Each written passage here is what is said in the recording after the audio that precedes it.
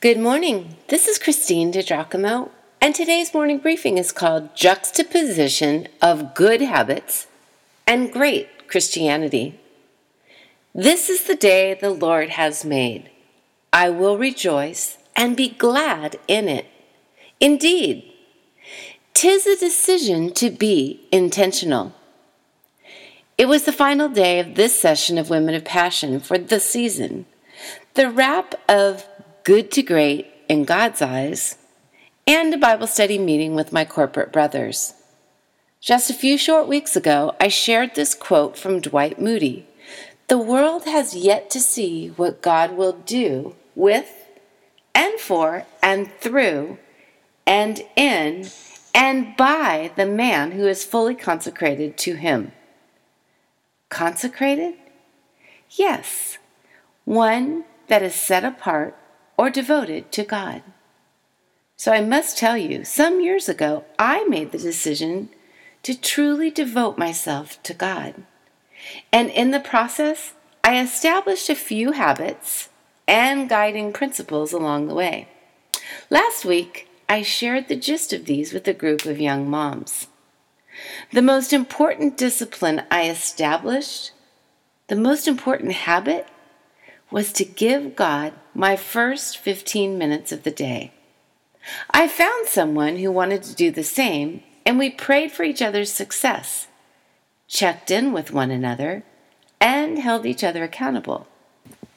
We determined together to make it at least 3 weeks without breaking stride. If we failed to meet God one morning, the 3 weeks started over. That partnership, I guess about 21 years ago now, allowed me to break through in an arena that heretofore I had not seen success. At the time I had such a conviction, I was a nursing mother, had a preschooler, and 2 middle school students. Set an alarm 15 minutes earlier? Seriously? It might as well have been 3 hours. But here is what I will tell you.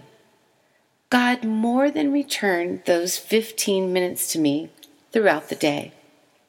More than any other decision or commitment I have made in my faith journey, this one really changed my life. So, here's what I would say to you. Get a partner. Support each other in accountability and encouragement. You will find that God will give you back way more than 15 minutes. Not to mention guidance, wisdom, and a sense of presence, that of Himself. In order to increase the probability of success, I learned that setting up a basket, or at least taking time to get my things together beforehand, increased my likelihood of success. My things?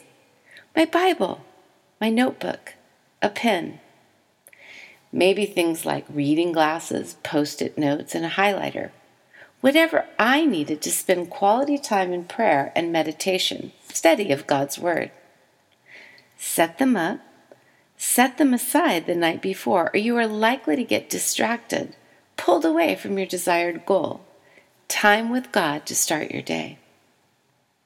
As for your prayers, do not stop praying. Do not give up. James 5 verse 16 says, the prayer of a righteous person is powerful and effective. Try circling. Have you read The Circle Maker by Mark Batterson? It will encourage, instruct, and inform your prayer life. Give you new tools to use as you pray. Do not grow weary in your prayers. Be persistent.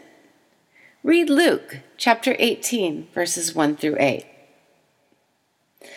Sometimes you are slammed. Sometimes you cannot string 2 cogent thoughts together.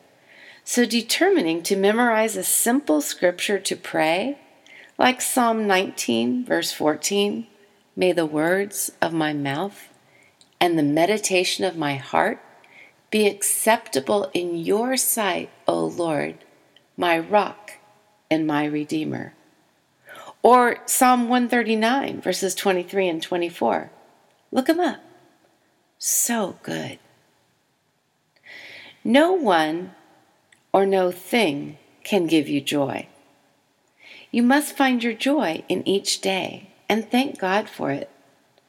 Joy usually requires awareness, and it comes from the heart of God, made manifest in Jesus. You know, holy moments happen every day, but you must be aware. Look for them and thank God for them. If I could regularly give something away, it would be contentment. We must learn and practice contentment. It's a sought-after and learned behavior. Whatever did Paul mean when he said, I have learned to be content, whatever the circumstances? From Philippians 4. 17 years ago at a retreat in the Santa Cruz Mountains, those verses really got my attention. Contentment? Whatever the circumstances? Oh, how I wanted that. Contentment no matter what? Contentment when I am in pain? Contentment when the bottom has fallen out of my finances? Contentment no matter what? Is that possible, really? My mother was the greatest example of contentment ever. She was not married to the nicest of men, to say the very least, but she knew who she was. She did not let the world squeeze her into its mold. Rather, she knew who she was and whose she was. She immortalized what Jesus said were the two greatest commandments. Love the Lord with all your heart, soul, mind, and strength, and love your neighbor as yourself.